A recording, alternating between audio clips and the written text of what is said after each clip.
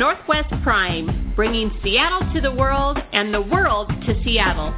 I'm your host, Lori Ness, a soldier on the front line of the mainstream.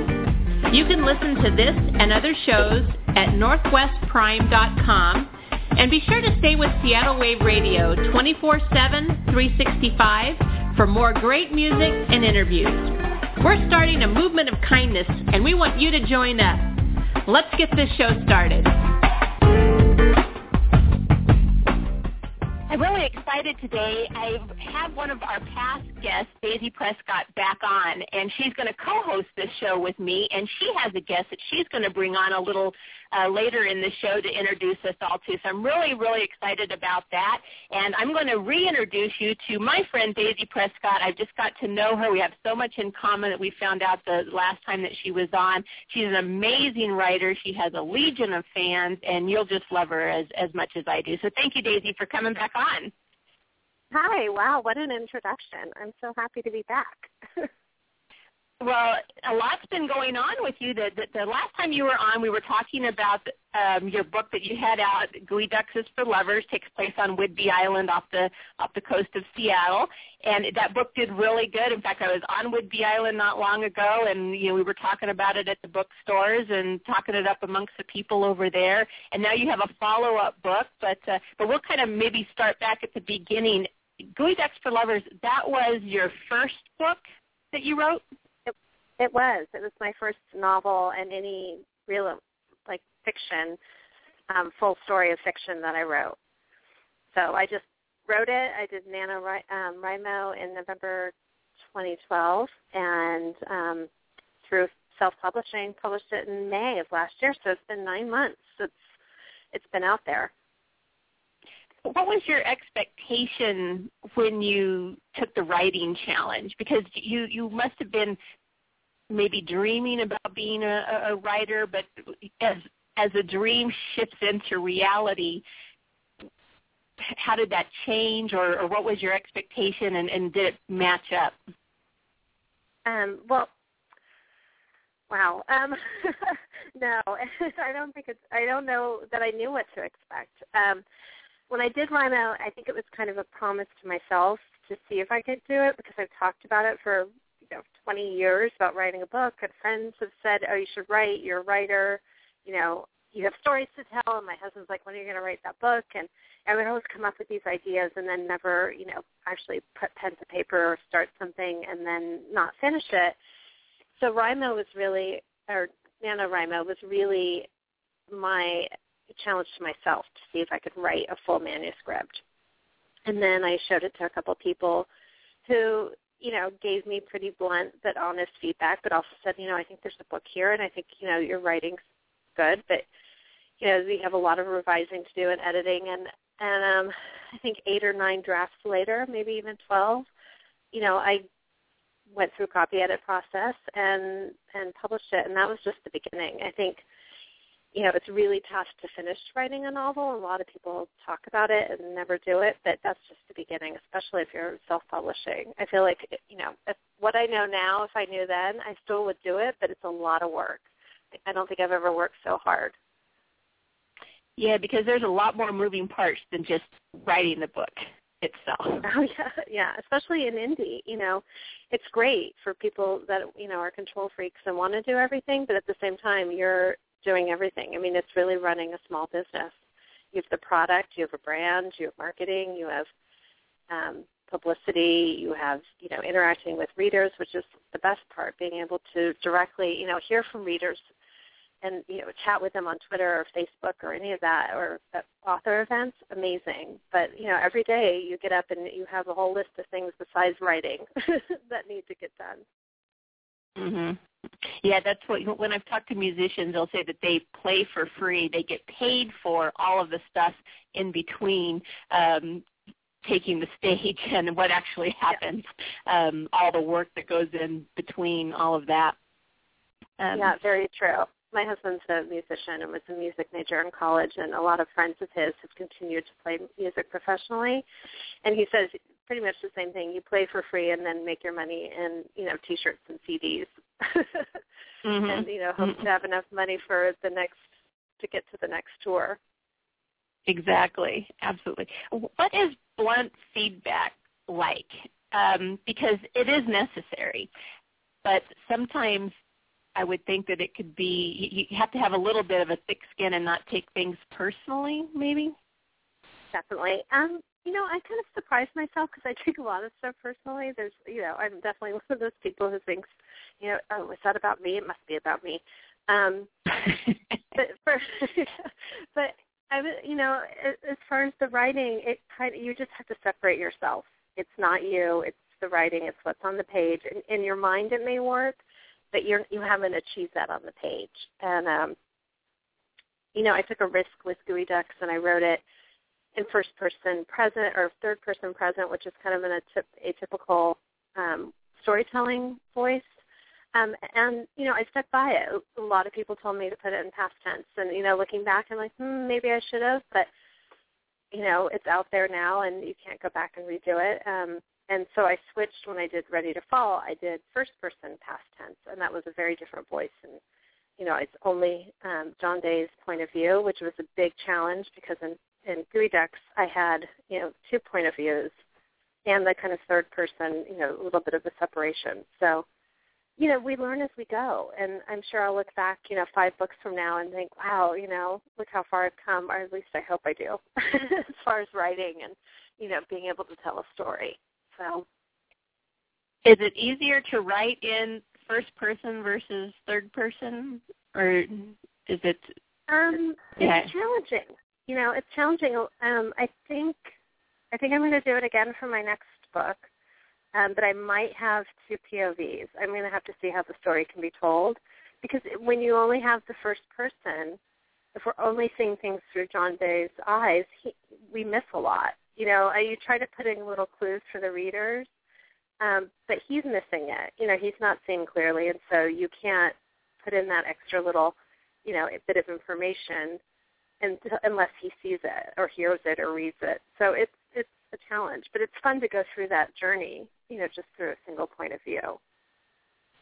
Well, writing then from his POV, that would really be like writing a whole new book because you have to completely then get inside his head from start to finish. Yeah, and that was a big challenge.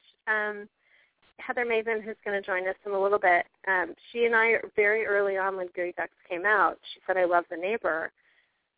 I think you should write a book with him. And I heard that from, a couple pre-readers and some author friends, and I dismissed it. And I kept thinking, I can't get in this guy's head, and then I went through Gooey Ducks, and he really isn't in Gooey Ducks very often, all together, just a few pages. And I thought, well, who is he? What's his backstory? So it took me several months of just kind of sitting with him and figuring out, what his backstory was. We know he grew up on the island, but we don't know about his family. We don't really know much about his, past romance. Excuse me. And so I really had to sit. And then, my husband and I had many conversations where I asked him, I was like, well, would you think this and would you do this? And, as a guy and all of that. So he was my male POV consultant. To make sure that, you get it right. Idea. You don't want it to sound like a woman writing as a man, Right. But obviously I've never been a man, so I hope I get it right. Well, the thing about the islands where it takes place on, all of these little islands off the coast of Seattle, the San Juan Islands, Whidbey Island, they're really magical places. And I really hope that people will, after they read the books, when they come through Seattle, will go to these places because they are just stories within themselves, and the people who live there, and the shops, and the music, and the food.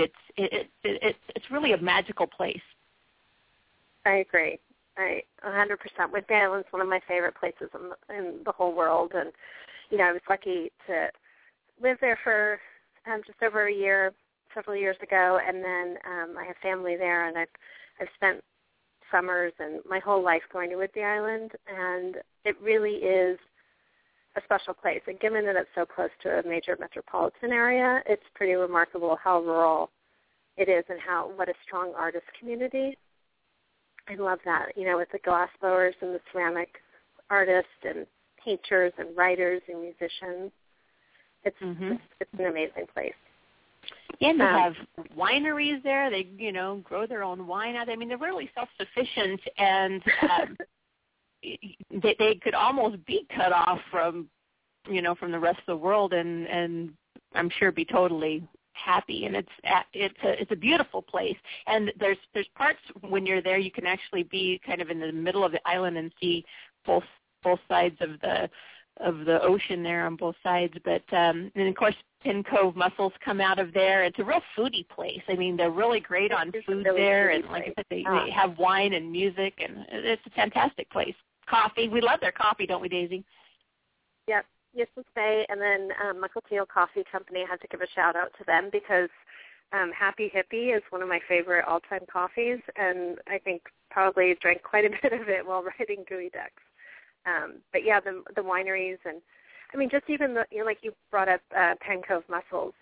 Just everybody has a shellfish license or fishing license, and you go off the shore and you get salmon, you get clams, you get the Pen Cove mussels in Coopville. It's amazing, especially in summer.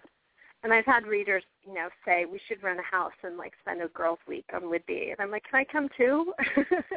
Because it just is a really fun place. And and then in Ready to Fall, we get off the island. We go to Port Townsend, which is another just magical little city full of artists and creative people, and I love that little town, and it feels more big city than a lot of the places on Whidbey, so it's a nice place to go when you're stir crazy in the winter. And take the ferry. Yeah, and the ferries, and yeah. And I bring them off the island over Deception Pass Bridge in Ready to Fall, which I wanted to do. I wanted to get to new places on the island that we didn't see in Gooey Ducks, including one of my favorite places that most people would never think to go, which is island recycling. And the bus and the bowling balls and all that really do exist at this quirky little recycling center. So I didn't make that one up. I do make up a couple places, but that place is like one of a kind. And I think they even have a bumper sticker that says, I saw Elvis at Island Recycling. So a true islander when they have that bumper sticker. Well, you incorporate a lot of food and music into your romantic novels, which really gives, I think, people a sense of feeling like they're really experiencing it and escaping and receiving the full experience of what's going on throughout the book. Place is really important to me when I read. I love losing myself in books about places I've never been, or worlds that don't exist, like Harry Potter. They could exist, but they don't. And so place is it's another character, and I enjoy reading that way. And so I do hope that it comes across in my own writing. And I consider these books also love letters to Whidbey Island. My father, rather embarrassingly for me, read Ready to Fall because it is contemporary romance, and there is there's sex and it's male POV and all that. But what he really loved is he knew all the places, and he said you got them right. And even the place in Port Townsend, the bar where they go, and there's karaoke. He said, "Oh, I know that bar." And I said, "I kind of made that one up." He's like, "No, it's just down here. It's off of the wharf, and you go left." And he was like, "This is exactly the kind of place it exists." And so that was great that the people who know that island really well and know the area respond, positively to the books. Mm-hmm. Yeah, that's amazing. And one thing people might not even know about Whidbey Island is it's extremely patriotic island. There's a Navy base there at the top up in Oak Harbor and near Deception Pass, and everybody there, you just a lot of times people think, artists and hippies and a bunch of radicals there, but it's not like that. I mean, it's a very patriotic place, very help your neighbor type of place, neighborly, friendly, super friendly, and when you go there, you're thinking, why isn't everybody living here? Because if you knew about it, this would be the place that you would want to raise your family or live, or, I mean, it's almost too good to even be true. But it is true. It's very true. And I happen to be on, I just moved from New York City to Whitby when 9/11 happened, and it was amazing. I mean, there were flags everywhere. There were kids, doing car washes and lemonade stands, and, everybody was doing a fundraiser to raise money for a city, on the other side of the country, or cities on the other side of the country. And, that's what it's like. People are active, in the Lions Club and the Rotary and not Habitat for Humanity, but a similar version of, going and helping people, do repairs on their houses. And that was something I definitely wanted to share more in Ready to Fall, because John's an Islander. Maggie's kind of a new person, but John's an Islander, and that's what people do. And it is amazing. In the base up north, there's a large military family population on the island too. So it's a little bit like Mayberry. I mean, when I lived there, you didn't always lock your door, and you kept your keys in your car, and it's a different place, and I'm glad that it still exists. Mm-hmm, absolutely. Well, we're going to take a little break, and I'm going to play Butch Walker's "You Belong to Me." It was one of the songs that you requested, and I want you to tell us a little bit about that and why it was important. Well, I'm a big fan of Butch Walker's music, and he's an indie guy, and when I heard his version of the Taylor Swift song, I knew at that point that John Day would sing karaoke. And if he was going to sing karaoke, he was going to sing Taylor Swift. So it inspired an entire scene, and much of the scene that came after that is a result. So it's a fun version of Taylor Swift's song. All right. Well, this is Butch Walker, "You Belong to Me." We're going to be right back with Daisy Prescott, so hang on and enjoy. 1, okay. 2, 1, 2, 3. You're on the phone with your boyfriend. He's upset. He's going off about something that you said. He doesn't get your humor like I do. I'm at a bar. It's a typical Tuesday night. I'm listening to the kind of music nobody likes. He'll never know your story like I do. He wears eyeglasses, I wear t-shirts. He's team captain and I'm on the bleachers. Dreaming about the day when you wake up and find what you're looking for was here the whole time. You can see that I'm the one that understands you. Been here all along, so why can't you see?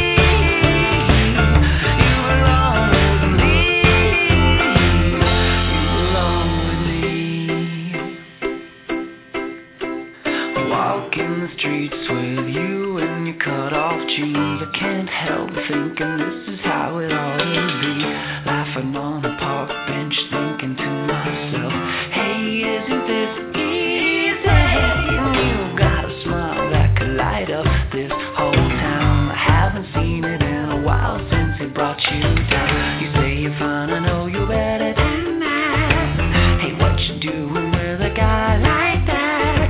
He wears high heels, I wear sneakers. He's team captain and I'm on the bleachers. Dreaming about the day when you wake up and find that what you're looking for has been here the whole time. If you could see that I'm the one that understands you. Been here all along, so why can't you see? You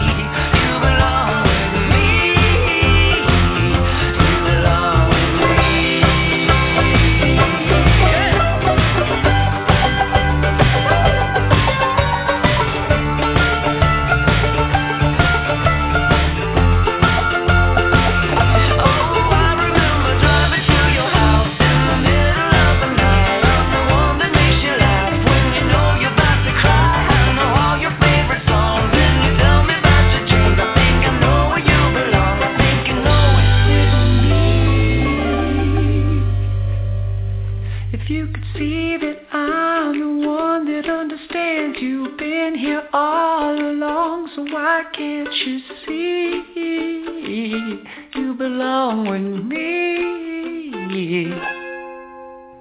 Standing by, just waiting at your back door all the time. How could you not know, baby? You belong with me. You belong with me. Yeah, yeah. You belong with me. That's right, girl. You belong with me.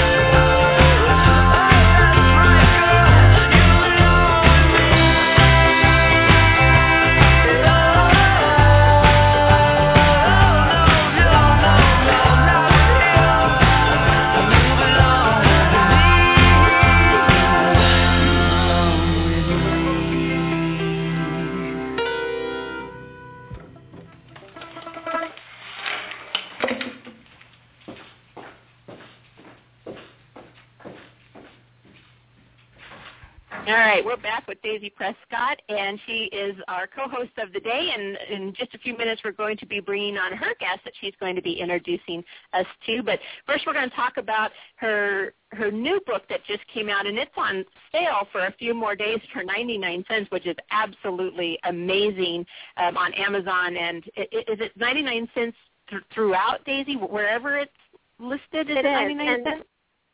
It is. It's on Smashwords, Barnes & Noble, iBooks, and Amazon. I expanded the distribution on the ebooks on Ready to Fall. Gooey Ducks is still exclusive with Amazon, but Ready to Fall, you can pretty much get it anywhere that you can buy ebooks. And at 99 cents, less than $1. Can't beat it. No kidding. Oh my gosh. That is incredible for only 99 cents. And the great thing about ebooks is that, you know, it used to be, I'm going to date myself again, you know, when I was a little kid, you'd have to, like, write down the name of the book. Back in the day when I walked to school uphill both ways in the snow in San Diego, we would have to remember the name of the book, and we would have to take that to the bookstore. And, you know, and if you didn't remember, you're trying to describe it to the, you know, to the person there. Well, it's a book about this or that. But now, like, you can say it, you know, Ready to Fall, bam, you just go, you type in Amazon or Barnes & Noble, whatever, and it can be delivered in a second to your e-reader, your iPad, your Kindle, whatever. It's absolutely, I mean, mind-blowing. It's incredible. And Amazon is so evil with that one-click option. You know, if you're logged in and you see something you want, just one-click it, and it's yours. And, you know, leads to a lot of impulse buys, but and very full Kindles. I know that I'm guilty of that. And then, you know, filling up my Kindle and then seeing the next book come out and saying, okay, I've got to get that one too, and then not having enough time to read everything, which is one thing I hate. I don't hate it. Well, I kind of do. About, you know, writing and promoting and being, you know, full-time indie author for the most part is you just don't have enough time to read. You know, you feel like you should be writing your next thing, and there's just so many great books out there, and so many are, you know, authors put their books on sale for 99 cents, you know, to get new readers and to thank readers, and it's just amazing what you can buy for $1 in terms of books. You know, we talked about this before about, you know, it's very similar with 99-cent songs that you can, you know, you used to have to buy the whole album, and now you can just buy a song for 99 cents or sometimes less. It's pretty absolutely amazing. Right. Yeah, it's such a deal. I mean, it almost just blows the mind how cheap it is. 99 cents, you know, with tax it comes to $1.08. I have more money than that in a little, you know, ashtray thing in my car. And just to think that you could be supporting this great work by artists such as yourself and musicians and all kinds of people, and just that little amount goes so far in so many ways. It helps support the art, but then it also signals to that artist that they're on the right track, because you receive notification that somebody's purchasing your work, and I'm sure that's got to feel wonderful. Yeah, and when people read, I keep hearing and reading mainstream media saying, book sales are down and people aren't reading as much. But I hear from readers, they're reading 3 and 5 books a week or more sometimes, which just blows my mind. And if you are that avid of a reader and your local library isn't doing ebooks or isn't carrying a lot of, contemporary romance, being able to, get a book for $1 and feed that habit and then share it with a friend is fantastic, on the reader side of things. So as a reader, first and foremost, I completely support that. It would be great, if we all were, able to charge what the big publishers were charging. But, $9 for an ebook does seem high when you can buy a paperback for $12, To feed your reading habit, indie books, even when they're priced $2.99 or $3.99, are such steals. Oh, absolutely. It's, $2.99, $3.99. If I wrote a book, I would want to at least recoup my investment. I mean, you want to put out. There's a band in Ireland, and they're called the 20 Band, and they have this song, and it's a really great song. I've talked about this before. It's called "Take a Penny," and the premise of the song is that artists, they put all the pennies in the jar, okay? Like when you go to the gas station and, you need a penny, you can take a penny. Well, artists put all the pennies in the jar, and they don't mind you taking the pennies. But every now and then you got to give a penny back, or the jar goes empty. And and so the artists just can't keep putting the pennies in the jar, and we just can't keep taking the pennies.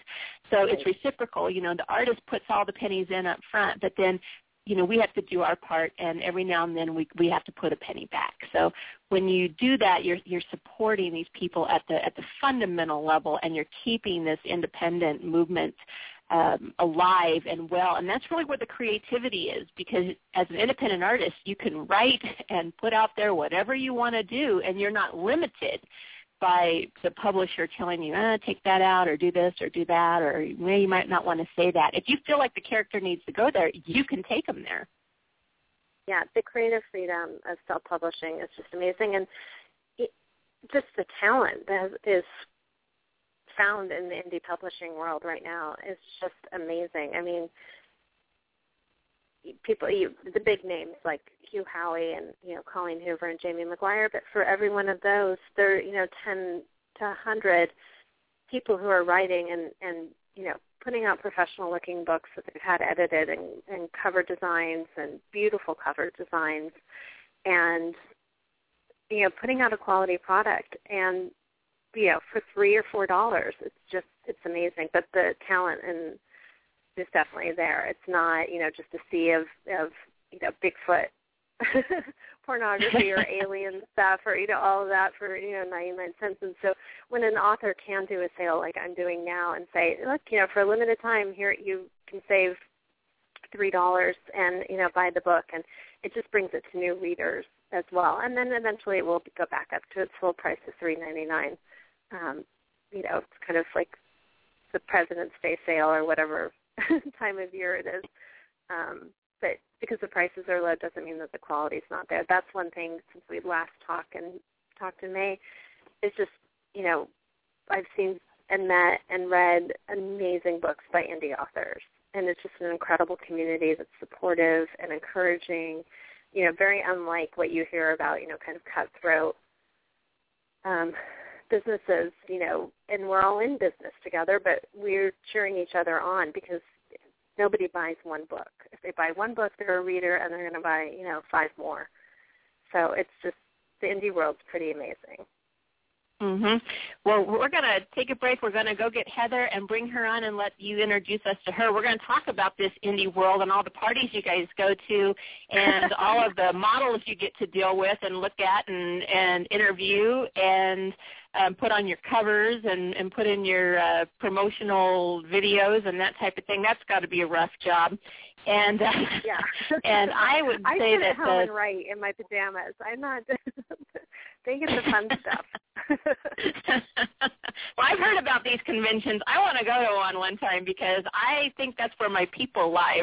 Right there, near the bar is where my people are. And I've heard that they're at these author conventions. So I always thought author conventions were like in libraries with people wearing smoking jackets and discussing like, the theory of relativity or something. But I found out they're like women having fantastic time. Not us romance writers. No way.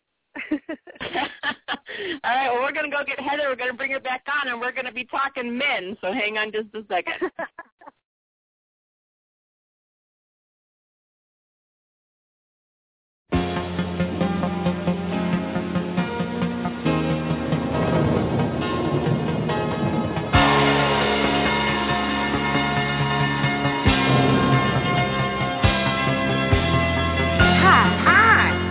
Your weather girl. And have we got news for you? You better listen.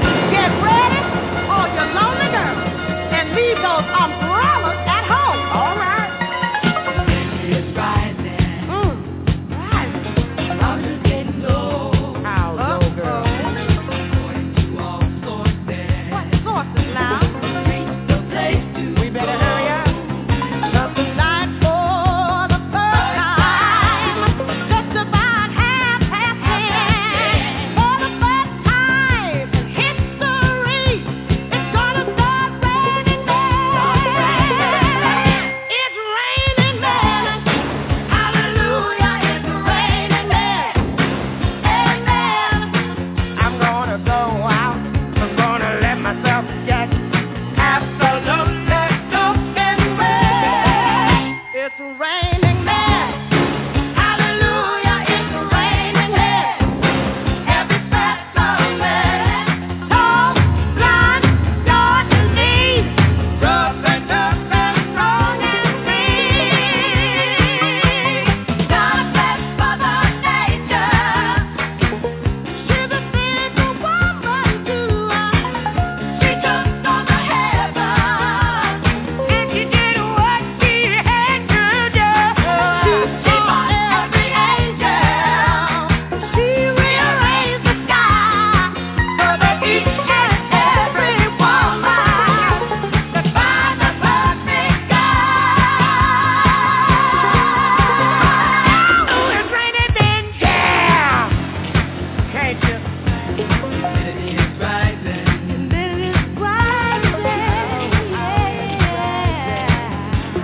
Mountains getting low. Getting low, low, According to all sources.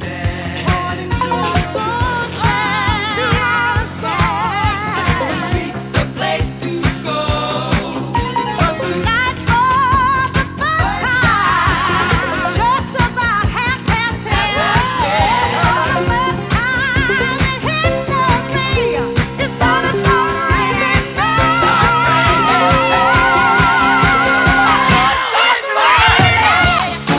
Hallelujah, it's raining men.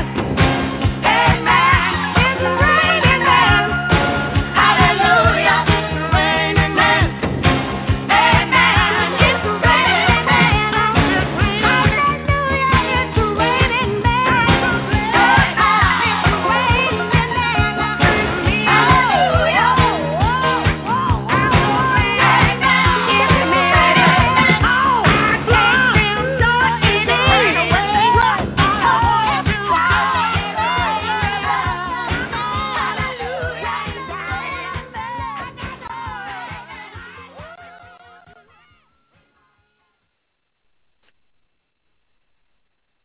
Are we back? I think we're back. Yep, and we're back. And this is Daisy, and I invited Heather Maven to join us today because Heather is just an amazing woman that I met through Indie, and she made a book trailer for me, a fan-made book trailer of Ready to Fall, starring a very handsome man named Justice Jocelyn, who's a popular model, used in a lot of different fan-made things for various contemporary romances. And through that, we have been close friends. She was actually the person I talked to first about writing Ready to Fall, and John Day. So welcome to the show, Heather. Thank you. Thank you for having me. It's funny because Heather and I have never met in person. We talk on the phone. We talk on Facebook. We chat, on Twitter. in all these different mediums, but like many people in the indie world, we have never met face-to-face, which I think is kind of a funny thing about just self-publishing and all the people that you meet and readers and Facebook friends. And hopefully this year we'll get to meet face-to-face at one of the author events that Lori was talking about so excitedly. But Heather, why don't you tell us first how you got into indie? Well, it's a funny story. I read Twilight, and, I mean, to me that was a game changer for me. Once I started reading Twilight, I fell in love with Edward and Bella and just couldn't get enough. And interestingly enough, my girlfriend, who lives on the same street as me, was telling me about Twilight fan fiction and that I should really read it. And when she was explaining to me what it was, I was like, that sounds ludicrous. I could never read a story in which Edward spanks Bella. It just couldn't happen. So I started reading other things, and I read The Hunger Games, and I read, other popular series, but nothing was really the same for me. And then 50 Shades of Grey came out. And which was a game changer for so many people. Oh, my God. Say that? Like, how many people said, oh, my gosh, I haven't read a book in 10 years, and then I read 50 Shades, and I read 10 books a week now. And that is the truth. So I read 50 Shades of Grey. I devoured 50 Shades of Grey. And I told my neighbor about it. I'm like, oh, my God, I read this book. It's the most amazing thing I've read. Like, this guy Christian and she's like, is it 50 Shades of Grey? And I'm like, yeah. She's like, you dummy. I'm like, what? She's like, remember I've been telling you I wanted you to read this stuff? And I'm like, yeah. She's like, that was a fan fiction. I'm like, are you crazy? No way. So it made me start to investigate fan fiction. So I started reading more and more and more and more of it. And as I started reading more of it, I found favorite authors in fan fiction, and one of them happened to be S.L. Scott. And then when she started publishing regular books, her own original fiction, I started reading more and more original fiction. And I read a series by Elisa Romig called Consequences, and I joined Facebook, and I joined her discussion group on Consequences. And while I was in the discussion group, somebody one day said, hey, Elisa, does your book have a trailer? And she was like, I think there's a trailer out there. She's like, but I'd always love another one. And I was like, God, I could probably try that. And this was about a year ago. And literally on a whim, one afternoon, I started hunting and gathering pictures and video clips and watched a YouTube clip on how to put trailers together, how to edit in iMovie. And it took me probably about 2 weeks, and I cut and pasted and added things and threw it out there. And it changed the whole course of, my life really at this point, because I got such a fantastic response to it, and people loved it so much that they wanted more and more and more book trailers. And that's how I ended up making book trailers and making friends and talking to authors, and now I get to make trailers for my favorite books, including Ready to Fall. So it was such a cool way to just be able to marry things that I like: good-looking men, music I love to listen to, and stories I like to read about. I guess you have the best job ever. Although I do have to point out that Heather does not charge for her book trailers, because you could, and I'm sure you get requests all the time, but that you still make them just as, a love note to the author and the books that you love, right? Yep, it's just for fun. No other reason than just for people to enjoy it. Yeah. Well, that's amazing, because I saw the Ready to Fall trailer. It was amazing. Yeah, that's one of my favorites. I'm not going to lie. And it just came out great. As an author, I have to say, I hear so many people say, oh, I bought the book because of the trailer, which is just amazing to me. Yeah, it's a cool way to figure out if it's something that, fits you. Well, and you're self-taught, really, right? Yeah, I did it all. And it's so funny because I never edited anything in my life before making that first trailer for that first Consequences trailer. That was literally the extent. I had put a lyric video once that I had done for Samantha Young. I read her book on Dublin Street and loved it, and I just loved this song. So I put just the lyrics to the song. It wasn't a book trailer with like pictures from Dublin Street. And that was the first thing I'd ever done. But there was no live video in it. It was literally just a slideshow where I put the lyrics on the screen. So, but that gave me the confidence that when someone asked in the Consequences group, like, hey, did somebody think they could make a trailer, that it made me decide, hey, I could probably do that. I did that lyric video. Let me try that. But I knew I wanted to add live action video into the book trailer. So I literally just I opened up iMovie on my Mac and started to play. Then I went to YouTube and, tried to watch some video editing clips on YouTube and learned that way. And literally from there, I just watch a ton of book trailers. I pick up things I like in some people's book trailers and don't like in other ones. My big thing is that I feel like the book trailer should tell the story without giving the story away. So I try to use the blurb from the book if I can, because that's usually a great way to use to do that, because most authors don't give their stories away in their blurbs. And then after reading it, I think about the things in the book that stuck with me, the moments that stuck with me. For example, in Ready to Fall, there's a scene where John gives Diane a bath. And when I found a scene of, Jessica Biel someone giving her a bath, I was like, oh my gosh, it's like destiny for that clip to be in this trailer. So I think about those things, and then I think about, who do I picture, what scenes did I like, and then I just kind of throw them all together. But I would say the most important thing is the blurb and finding the perfect song to capture what I'm trying to say. Well, you definitely did that with Ready to Fall. Did you contact Daisy, or did Daisy contact you?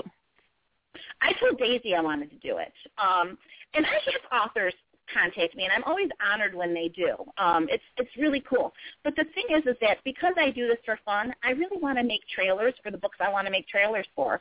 And I've been lucky so far in the sense where when an author has reached out to me and said, hey, I really love your trailers. I'd love for you to make me one. And I read their book, I end up loving their book and end up wanting to make the trailer anyway. So it's worked out well in that case. But like I said, because it's a hobby and it's just something I'm doing to turn people on to the books that have turned me on, I really like to be the one to say, hey, I'd like to do this for you. And how do the men then come into it? Because do you and the author sit down and go, this is who I envisioned, and you come up with that together? Or do you have a look, or does the author have a look? Or how do you decide on the face of who's going to be this author's, the face of the novel? Yeah, well, I usually ask the authors, who they like. And sometimes it's working. Sometimes the authors are like, you know what, you do it 100%, whatever you want to do. And then other times it's a collaboration. But a lot of times I end up being in groups with the fans of those books. A lot of times. And a lot of times if it's a book that hasn't been out, I'm not. And that's when the author input comes in. But a lot of times fans have named who they see as a person before books even have. So that's always an interesting. For example, Katie Evans' people. I've not made a trailer for her book, but they all, this fitness model named Colin Lane. They all said this is Remy. And then there's always the big debate, between the people that don't see him that way. But with the Consequences group, the girls, a lot of women had picked John Hamm, and while I think John Hamm is cool, he was not Tony to me. So I was able to talk to Alisa, and she said, I always kind of pictured Joe Giello as my Tony. So there he went. I looked him up, and I was like, yep, we can find pictures of him in a suit. We can use him. Because it's funny because Joe has always been too old for John Day, but he was definitely, that big, muscular, broad-shouldered, bearded guy. He was my, I had him in mind when writing Ready to Fall, but Heather used to blog for 11 Books, so she's done it done a lot of different things in the indie world. And she wanted to do a spotlight on John as one of, I think it was for June, as one of the sexy book boyfriends. And who did you pick? Do you remember who you picked? I picked Jamie Dornan. I said, and this was way before he was cast as Christian Grey, and I watched him on Once Upon a Time. He was. So my blog partner at the time, Ellie Lovin Books, and I, we were always scoping hot men. And if anybody knows who she is, I mean, she literally, if there's a hot man in the universe, she knows him. She knows him. Ellie, she knows how to get to him. Phenomenal connections, and she's the best person to call if you're looking for a guy. And I was like, oh, this guy, he's so hot. He's got a beard. He's perfect. And I sent him to Daisy, and Daisy's like, yeah, he's really cute. And we had like hotties of the month, and we picked Jamie Dornan as John Day for the month of June. And that was my initial. It was my initial John Day was Jamie Dornan. Finder's fee. Although he looks very different as Christian, and I love him as Christian. I think he's so perfect. It's a totally different look. And that's the same thing. But when with he has women, his beard, he is John Day. Mm-hmm. But that's why when we found Justice, it was like, oh my gosh, like, could there be a more perfect man out there? I mean, he is just so ruggedly handsome. And when I started investigating him, which is a nicer way of saying stalking, when we came across his, Timberland commercials and his Nautica commercials, it's like, could this be any more perfect? Like the footage that we have of him, the pictures that we have of him, like how could we not use Justice Jocelyn for John Day? And so that's how we picked Justice. Yeah. So when you reach out he's to on them, Twitter, and he's favorited tweets about him being in the trailer. So, I like to think that we have his blessing, and he's happy with it. And yeah. Well, yeah. What's the saying? Any publicity is good publicity. Just don't spell my name wrong. Right. Exactly. And that's his real name. I mean, how cool is that? He's like, his name is Justice Jocelyn. I mean, my goodness. Mm-hmm. Well, as we've learned with 50 Shades of Grey, casting can be a slippery slope when it comes to fans and who they picture as these characters, and they can be quite vocal. I never got into casting with 50 Shades because one time when I was very, very brand new, as a tiny baby, just born, I was as pink as I could be, just born into the fandom, and somebody said, the first question was, who do you see as Christian Grey? I didn't know. As a baby, I was just, still stuck on my pacifier, and I threw out a name I didn't know. I'll tell you that the zombies, the devils came from the skies to attack me. And I learned that day as a brand new little baby in the fandom. Don't ever comment on this casting. And if other people want to do that, I'm very sensitive. So that was a real shocker for me. But so I learned, and I just sat back and watched. And I always trusted E.L. James. I really thought that because she was so close to the situation, that she was the best advocate that the fans had to get as close to the book as it was going to get. If she would just sign the rights away, who knows what we would have been given, if Hollywood would have just taken it and run with it. But because she stayed so close to it, I really felt like she was the best advocate that we had for that. So I just really trusted the system to work. But I do know, because I do watch, and I see how crazy that they can get involved with these characters and a face of who they believe that character to be, and they will live or die with that. Yeah. Well, and I think we talked about this last May. I come out of the Twilight fandom too. I blogged about it, how it wasn't the kind of book I read, and it was YA, and it was about vampires, and I just fell down this rabbit hole and was active in the fandom and met an amazing group of women who are now published authors, some of them, some aren't.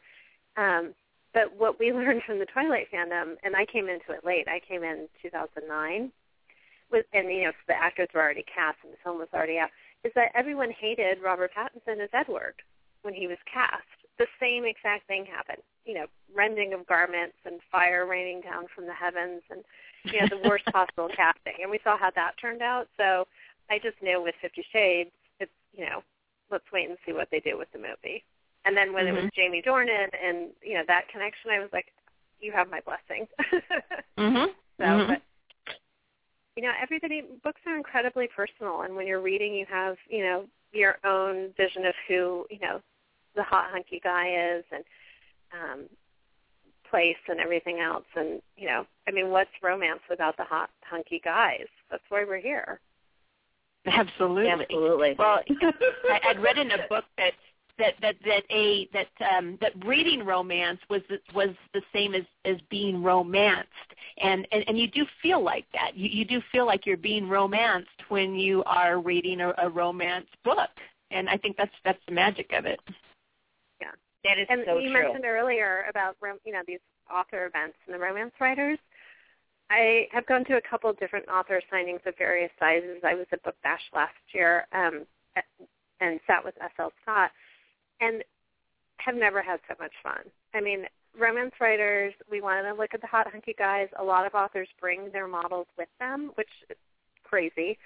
And these guys are so much fun and such good sports, and we just have the best time. You laugh, you stay up late. It's like a giant, slumber party and it's readers and bloggers and authors, all hanging out, and just incredibly fun. Heather last year was part of the team that organized an event in Vegas, and I've only seen a few pictures. But I know that it's, I'm sure there were NDAs signed and everything like that, but, Heather, talk about your experience going to these big events. Oh, yeah. I mean, my first event, and it's funny because Daisy and I have not met in person, but we were both at the Boston author event last year, and we just didn't know each other yet. Right. And that was huge. That was like 1,200 people standing outside in the, cold on St. Patrick's Day, right? Yeah, and I was fortunate enough that I decided to volunteer for that event, so I was actually able to stay inside the room all day, which was really, really nice. But I remember, I had talked to S.L. Scott online that night, and she's like, oh, my friend Daisy was there, and, and then she would say, later on, like, oh, I really want you to meet my friend Daisy, and so she actually introduced me to Daisy. When Daisy was writing Gooey Duck, she said, would you mind taking a look at my friend's book? And that's how that started. So Boston was my first experience, and I just loved it. Like, it was so neat to be able to meet, not only the authors that I admired, but all the readers that I fangirl with. So when the opportunity to go to Las Vegas came up, I mean, it was like, are you kidding me? So the thing that's so cool about Las Vegas is the book signing is incredible. There's so many authors there that you get to meet. But because Las Vegas itself is such a fun city to party in, and the venues are so neat, that the male models being there and looking to mingle and flirt with the girls, and it just is a whole nother aspect to the book experience. And, seeing these guys that are, gracing the covers of these, books, and here they are, dancing with you and taking pictures with you, and and the authors, and it's just such a fun experience. And like I said, because of the success of Vegas last year, I think that the talent of the authors is just going to get better at these events, and I think that the caliber of model you'll have at these events is just going to get better and better. And I'm really looking forward. Some of these models, this has almost become their own business, their own careers is being, book cover models, and they have their own Twitters. I mean, Shay Savage's personal trainer has turned into, a book cover personality, and he's starring in her videos, and he's, going to be coming to signings with her this year. How cool is that for a 21-year-old guy? He has his own fandom. Yeah. Yeah. He's getting his own group of, groupie women that are going to be looking to meet him, when he comes to Book Bash or when he comes to Las Vegas. So it's just really, really, really neat. And And how exciting for him, and how exciting for Shay that she's been able to, literally give this, 21-year-old kid, a different career path. Yeah. Pretty Mm-hmm. And you touched on something that I really love about indie is, you are self-trained in doing book trailers. My covers were done by Sarah Hansen at OK Creations. Amazing. She's also self-trained in book covers. She was a graphic designer by, school and had been doing it for years. And there are editors that have done other kinds of editing who are now, running editing shops and have 3 or 4 women combined, that do all types of editing. I mean, it's really this amazing grassroots, world of these small businesses that have all popped up to support self-publishing, and just amazing talent from all, there's Stephanie of, I'm going to get it wrong, Sweet Spice Stuff, who makes the cookies, these amazing cookies with your book cover on them, and it blows my mind. It's just tapped into this, world of a lot of these women were teachers or stay-at-home moms or had careers that they didn't love and have, been able to step into a creative career and support themselves or contribute to their families by books. Somehow, part of this whole world of self-publishing. It just blows my mind, and I think and the majority of us are women, and that's what's amazing. Do you think that PR people and all sorts of people? Right. Mm-hmm. Do you think a lot of this was sped up by the success of 50 Shades of Grey? Oh, absolutely. I think 100%. And it's so funny because sometimes I see negativity about 50 Shades of Grey, even from, other authors that are established. They, almost roll their eyes at the hoopla. And it makes me a little sad, to be honest with you, because as a big fan of 50 Shades of Grey, I don't like to see anybody else that I admire downing something that I love. It's not endearing to me. And I want to say sometimes, like, hey, you know what? Without 50 Shades of Grey, I guarantee you 80% of your readership would be gone. So just be thankful and bless the fact that book came out, because I'm not saying there wouldn't have been some book down the line that would have done this, but this was the book that did this. I believe that 100%. And I know not everybody has read it that's in the indie world. I know it's not the only book that they've read, but I really do believe that it's what brought everybody together. Yeah. Well, I can speak for myself. It kind of took romance out of the heaving bosom and, like, the books that you see at the grocery store, although some, like, there are great books at the grocery store. But these kind of, like, my mother read, or my grandmother or my mother-in-law read these, heaving bosom Harlequin books, and I would never read those. Those aren't what I read, kind of mentality. And then 50 Shades and kind of the books that came out around that period, and suddenly it was like, why am I not reading romance? This is great. And it really shifted contemporary romance. And, I mean, even if you're not, never want to read a BDSM book, there's a book and a hot book boyfriend out there for everybody. You like a professor, you want a guy in a motorcycle gang, a cowboy, a lumberjack, It's just, it's really sparked this kind of reading revolution in romance, I think. Well, I can speak for myself because I was one of those people. I hadn't read a book in probably 10 years or more. It just wasn't anything that was even interesting to me whatsoever. And so I read 50 Shades of Grey, which, of course, I loved. Read it, I went through the 50 Shades detox program because I just kept reading it and reading it and reading it and reading it 50,000 times. And but it led me to Daisy and S.L. Scott and Ruth Clampett and Cindy Teft. And I know I'm leaving people out, but, I've read all of these wonderful books. Sylvain Reynard's books, his were the very next ones I read after 50 Shades of Grey. And then I was actually talking to Erica, and I'm like, I'd really like to get you on the show because, my mind was just, I was in this really crazy world of 50 Shades of Grey in my mind, and I just had all these questions, and I just, I needed to talk to someone. That's how I ended up on Twitter in the fandom, because I had all these things that I needed to say and talk about and understand. And she's like, well, I really don't, I'm kind of shy, I don't want to really come on, but, these are the people that you should be looking at. And she named off Daisy Prescott, Sylvain Reynard, S.L. Scott, Ruth Clampett, and absorbed all of it, and she was 100% right with my the things I was interested in, because I loved every single one of those people. I have every single one of those people on my show. I loved them all, and she was 100% right, and I thank her for that, because it would have never led me in anywhere else if I hadn't have started with 50 Shades of Grey. So I'll always be grateful for that.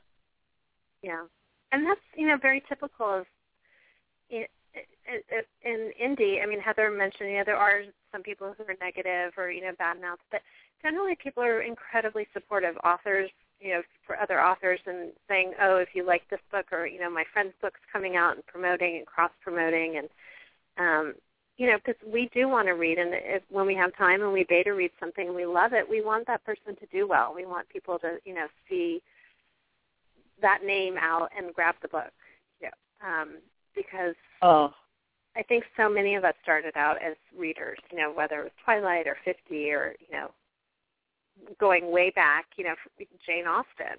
My mother gave me Pride and Prejudice when I was 13, and, Hello, Mr. Darcy, and changed my life. And I agree with that wholeheartedly, Daisy. I think there is way more good than bad. I think there's way more supporting. I think there's way more cheerleading for each other, and I love that. And and I love especially, when established authors take a chance and will read something that I say to them, like, hey, give this book a chance. And the next thing you know, they're talking about it to people. And even, some of the bigger bloggers, will take a chance on a smaller book, and next thing you know, this little book that that's been putzing along all of a sudden has taken off. So I do think that it's wonderful the amount of support that we all have for each other. Yeah. Bloggers, typically, like Heather. Oh, go ahead. No, I was just going to say, I've typically had a really good experience too. The only negative I had was in casting. Other than that, and I learned to stay away from that. I had a really good experience. I've had a good experience, and E.L. James did come on the show eventually, as it was. But casting was the only thing that I learned quickly, just to stay away. But go ahead, Daisy. I don't remember what I was going to say, but I'm trying to imagine who you suggested as casting. And I know Matt Bomer, his fans were crazy, for him to be 50, and I would see a lot on Twitter about that. He has to be 50, and, I won't see it if he's not 50. I'll tell you who it was. And then they can come after me again. And I just thought it was an innocent little thing. I didn't actually think he would be cast. I was just thinking that, that it was, I don't know, it was a trap. But I liked Halle Berry's baby daddy, the first one. Gabriel got beat up. He's cute. Yeah. With the beard, so, right? Yes. Gabriel Aubry. And I know him because in a trailer that I made, I used Josh Holloway, who was on Lost. He was Sawyer on Lost. But I needed a picture of Sawyer holding a little girl's hand, and I couldn't find one. And there happened to be a picture of Gabriel Aubry holding his daughter's hand walking down the street, and it was far enough away that it looked just like Josh Holloway. So I used Gabriel. He's in one of my trailers for Undeniable by Madeline Sheehan as Deuce, holding little Eva's hand. Well, to me, there's nothing more sexy than a man being a father, and just really embracing that role and being a good dad. And to me, that's super sexy. And at that time, I had read all of the books. I knew the whole story. I had these people's, their whole life mapped out in my little brain. And so I was seeing Christian in that role, So I had watched him evolve into the man that really he became for Anna. And so I saw him, and when I saw those pictures of Gabriel Aubry and with his children, or his child, that it reminded me of that, and it warmed my heart in that way. And so that's where I was coming from. It was very innocent. I didn't mean to offend anybody, but that was where I was coming from, and at that time. I was really proud of Gabriel for being a dad, and it reminded me and reflected me back on Christian's journey. Yeah. And what a journey that it was. is sexy. Yeah, what a journey. Mm-hmm. Yeah. Mm-hmm. I definitely get that, a man holding a baby. And there's a little bit of that. There's a little tiny little glimpse of that in Ready to Fall because I just had to. There's I still nothing, take John Day in the outdoor shower. Actually, there's an outtake, and you can find it on my blog in Love and Books that's John Day in the outdoor shower. And, yeah, when I read Julie Ducks Are for Lovers, she had this wonderful outdoor shower that she kept mentioning in the book, but nobody had sex in it. And I was like, Daisy, like, how do you have an outdoor shower and no one uses it? Like, explain this to me. So she said, you know what, Heather? She's like, you want shower sex? I will write you shower sex. And I was like, thank you. And she did. She wrote me this very hot scene. And, we posted it on Love and Books. So you can still look it up there. And that was my first, really full out sex scene because Gooey Ducks, is more, it's not Fade to Black, but it's, it's not as graphic. We'll call it so PG-13. It was a great challenge. It was PG-13 for 40-somethings. Well, it's hilarious. Daisy, you write books like I like to read, so I have Ready to Fall. I haven't read it yet, but I'm going to probably read it this weekend, and because I'm a fast reader. Once I start a book, I can't. I just have to read through it. I mean, the world stops as I know it. I mean, nobody gets fed, the house doesn't get cleaned. I'm reading, so that's going to happen this weekend. And you write books like I want to read. Well, I hope you enjoy it.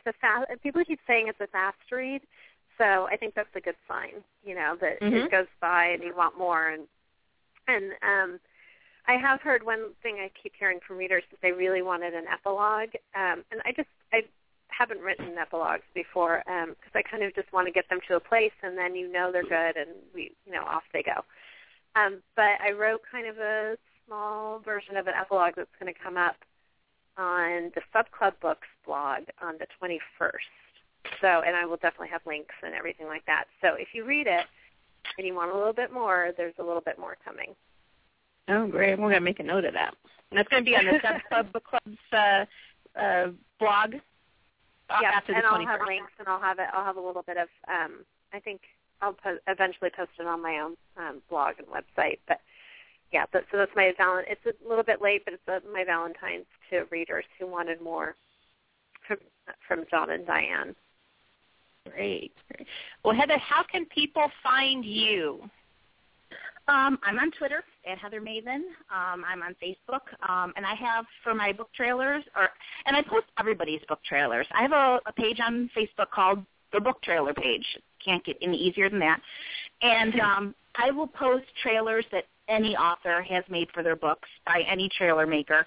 It's just that I wanted to start as a place for people that really do enjoy watching book trailers, that there's a place where, hey, a new book trailer came out, I'm going to be able to watch that today. So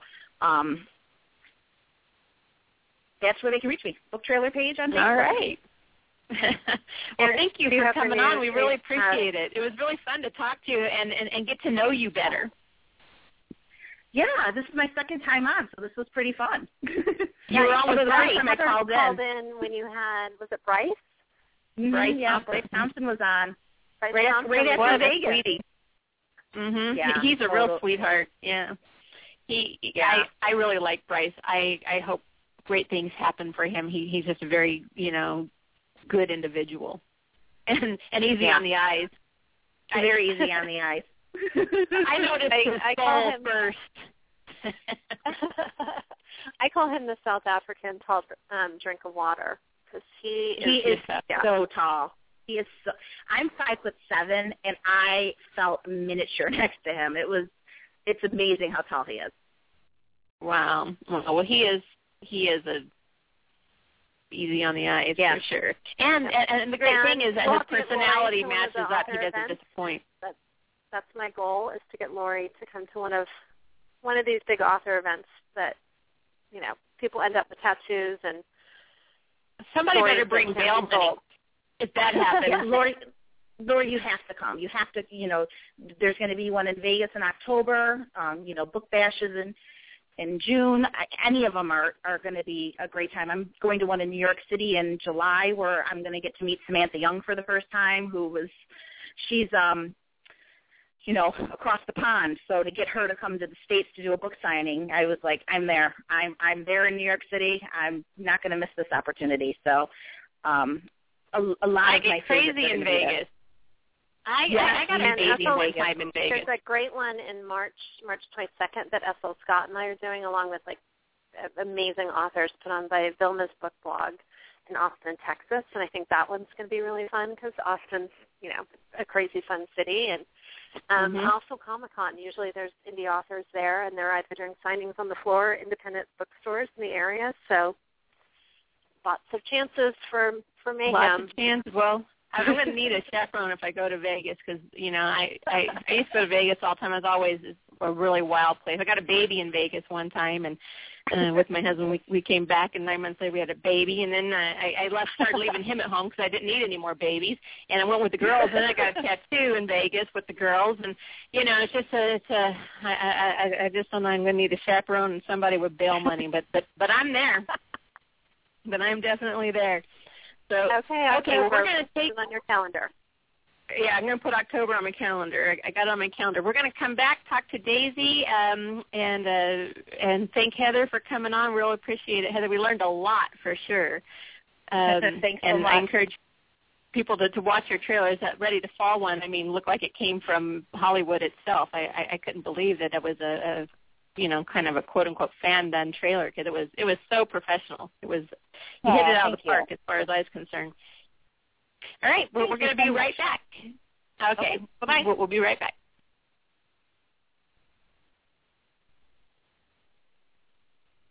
Hi, friends. We have a brand new sponsor, Audible.com. You can go to audible.com/Northwest Prime and sign up for a free download and choose from thousands and thousands of best-selling and new release books. You can also exchange a book anytime, no questions asked.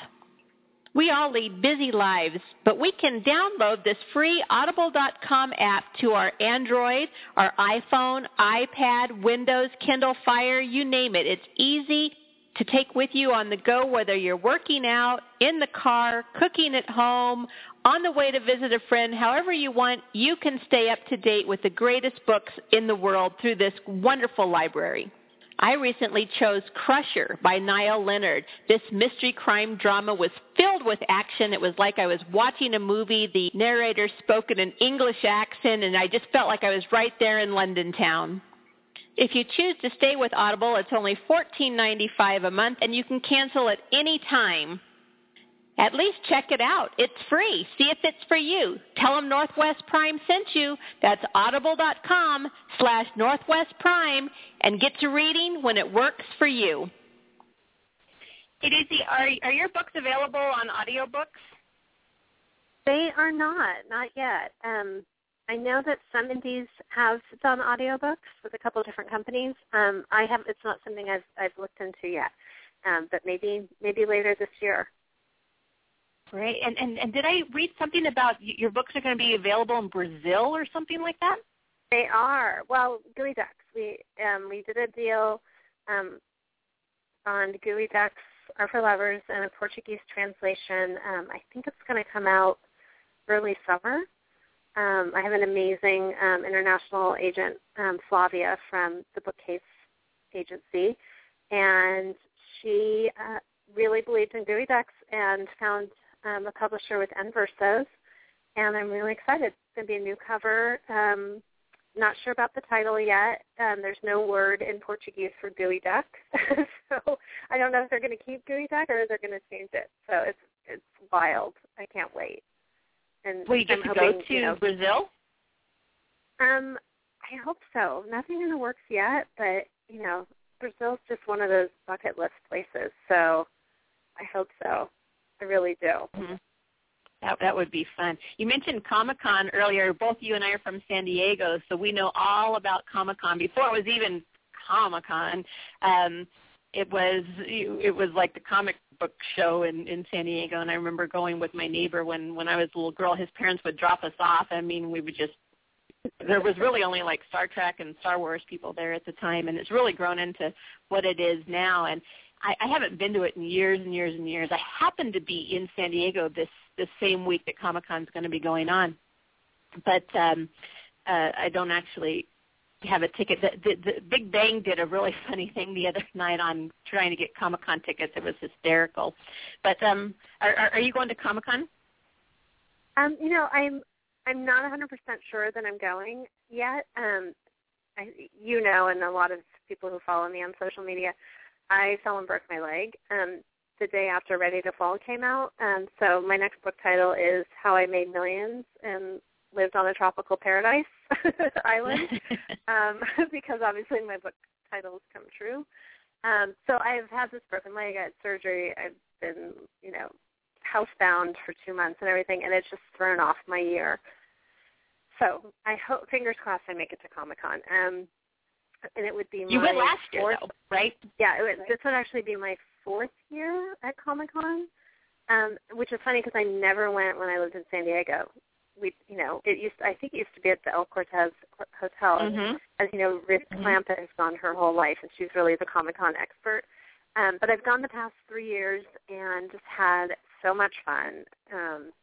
Last year we did a signing, Ruth Clampett, F.L. Scott, and I did a signing at Upstart Crow. Is it Upstart Crow? Oh, gosh, I forgot the name. At Seaport Village behind Comic-Con, so a lot of the people that were at Comic-Con could come to the signing. We just had the best time, and it's wild. So I do hope I make it back. I think badge sales for people who didn't have last year's badge haven't happened yet, so there's still time to get your ticket if you want to try. But even if you don't have a ticket, just being down in the gas lamp, you see everybody in costume, and you can go to panels outside of Comic-Con, and, it's wild. There's no place like it.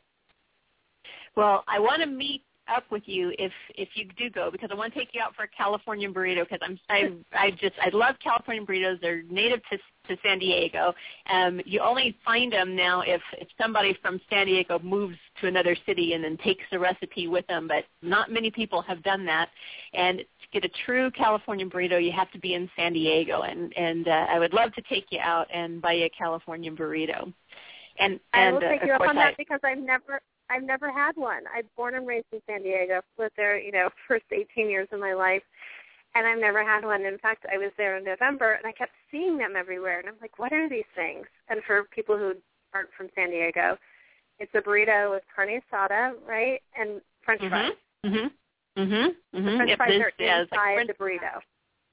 Exactly. But it's so much even better than that. I've got on the plane coming back from San Diego, and like people like have California burritos like stuffed in like every pocket, and they like have bags with California burritos trying to take them back. I've asked people, I'm like, do you think they're shippable? Can you dry ice them or something to me? But it's that and In-N-Out burgers like my first stops when I get back to San Diego. That's what I always do. I get the animal style. I get a chocolate milkshake. I don't care about calories. It's like that's going home, or fish taco. And fish tacos are. I mean, you can get them everywhere now. I lived in, New England, and when I first moved back here almost a decade ago, and I would say something about a fish taco, people would look at me like I was crazy. And I was like, but everybody back here likes fish, right? Cod and seafood. But that whole concept of a fish taco was just so foreign, and, it's something we grew up on in San Diego. So my next goal when I go home to San Diego is a California burrito. Absolutely. And hopefully with you. Hopefully with me. That's great. And then we'll, go to a bar and my other favorite place to go.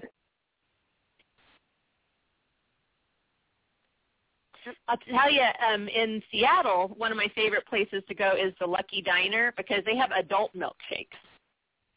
Ooh. And those things are wonderful because they are loaded. People are going to think I'm an alcoholic, but I do like to have my adult beverages.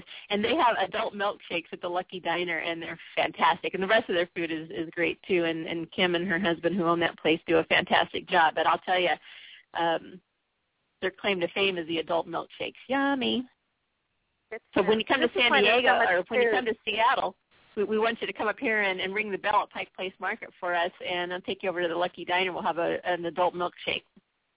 I would love it. I can't wait. And this is why my books are, have so much food in them, because I can talk about food all day long. Me and too. Adult beverages. Me. And adult beverages. And adult beverages. Food, there's nothing better. There is nothing better than good friends and good food and adult beverages. I mean, that's right. really heaven on earth as far as I'm concerned. I agree. All right, we're going to go out today with Philip Phillips' Home, and that plays a part in your books, and it was one of the songs that you chose today, and I wanted to let you talk about that just a little bit, and I want to thank you again for coming on. It's always just a pleasure to have you, and it's one of those things about social media is that you get to feel like you really do know people, and then later people will say, oh, well, I can't wait to really meet you. And I'm like, oh, yeah, we haven't met. I always space that out because I do feel like we know each other.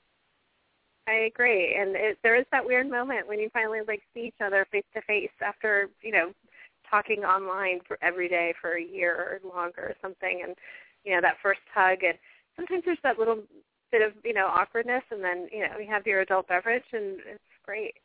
So I can't wait to see you either,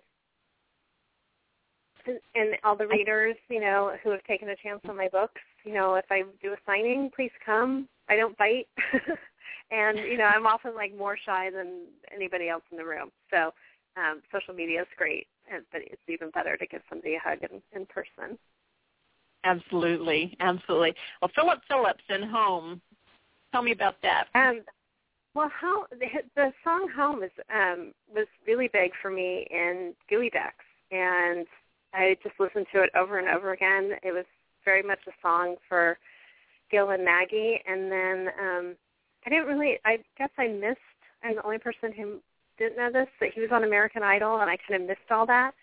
And because I loved Home so much, I just listened to his album over and over again for Ready to Fall. And, I just think he has a great sound. I love his lyrics, just the timbre of his voice. It just was a great fit for John Day and his story. And, I think he's a really talented artist, and I wish him all the best, and I think he's going to have a long career. And, he needs to put out another album, so I have another album to write a book to. Well, we'll get on that because we want you to write more books. If that's what it's going to take. I think I just have him do that. This is a favor to me. It would be great. So Home, I think, is it's a good song for finding your true north and your home that you carry with you. All right. Okay. Well, thanks, Daisy, for coming on, and I appreciate you taking a big chunk of time out of your day to come on and talk with us and talk to all the listeners. And I hope they all read both books, because both books are, I haven't read the second one, but I have it, and I'm going to read it this weekend, and I know it's just because you write in the style that I like to read. So I know it's going to be just as good as Gooey Ducks was, which I still have read. I think I've read it 2 or 3 times, because when I was going to go over to Whidbey, I wanted to make sure I went to a lot of the places that you'd written in the book. So I'm like, I want to make sure, so I need to read through it again and make notes. So it's like a travel guide. Well, you have to do the same with Ready to Fall, because there's new places to visit. And if you have the chance and they're open, to go to Island Recycling. It will blow your mind. So, okay. Well, thanks so much for having me on. Oh, it's always a pleasure. You're welcome anytime. So this is Philip and Home. We'll be right back. Thanks, Daisy. Thanks.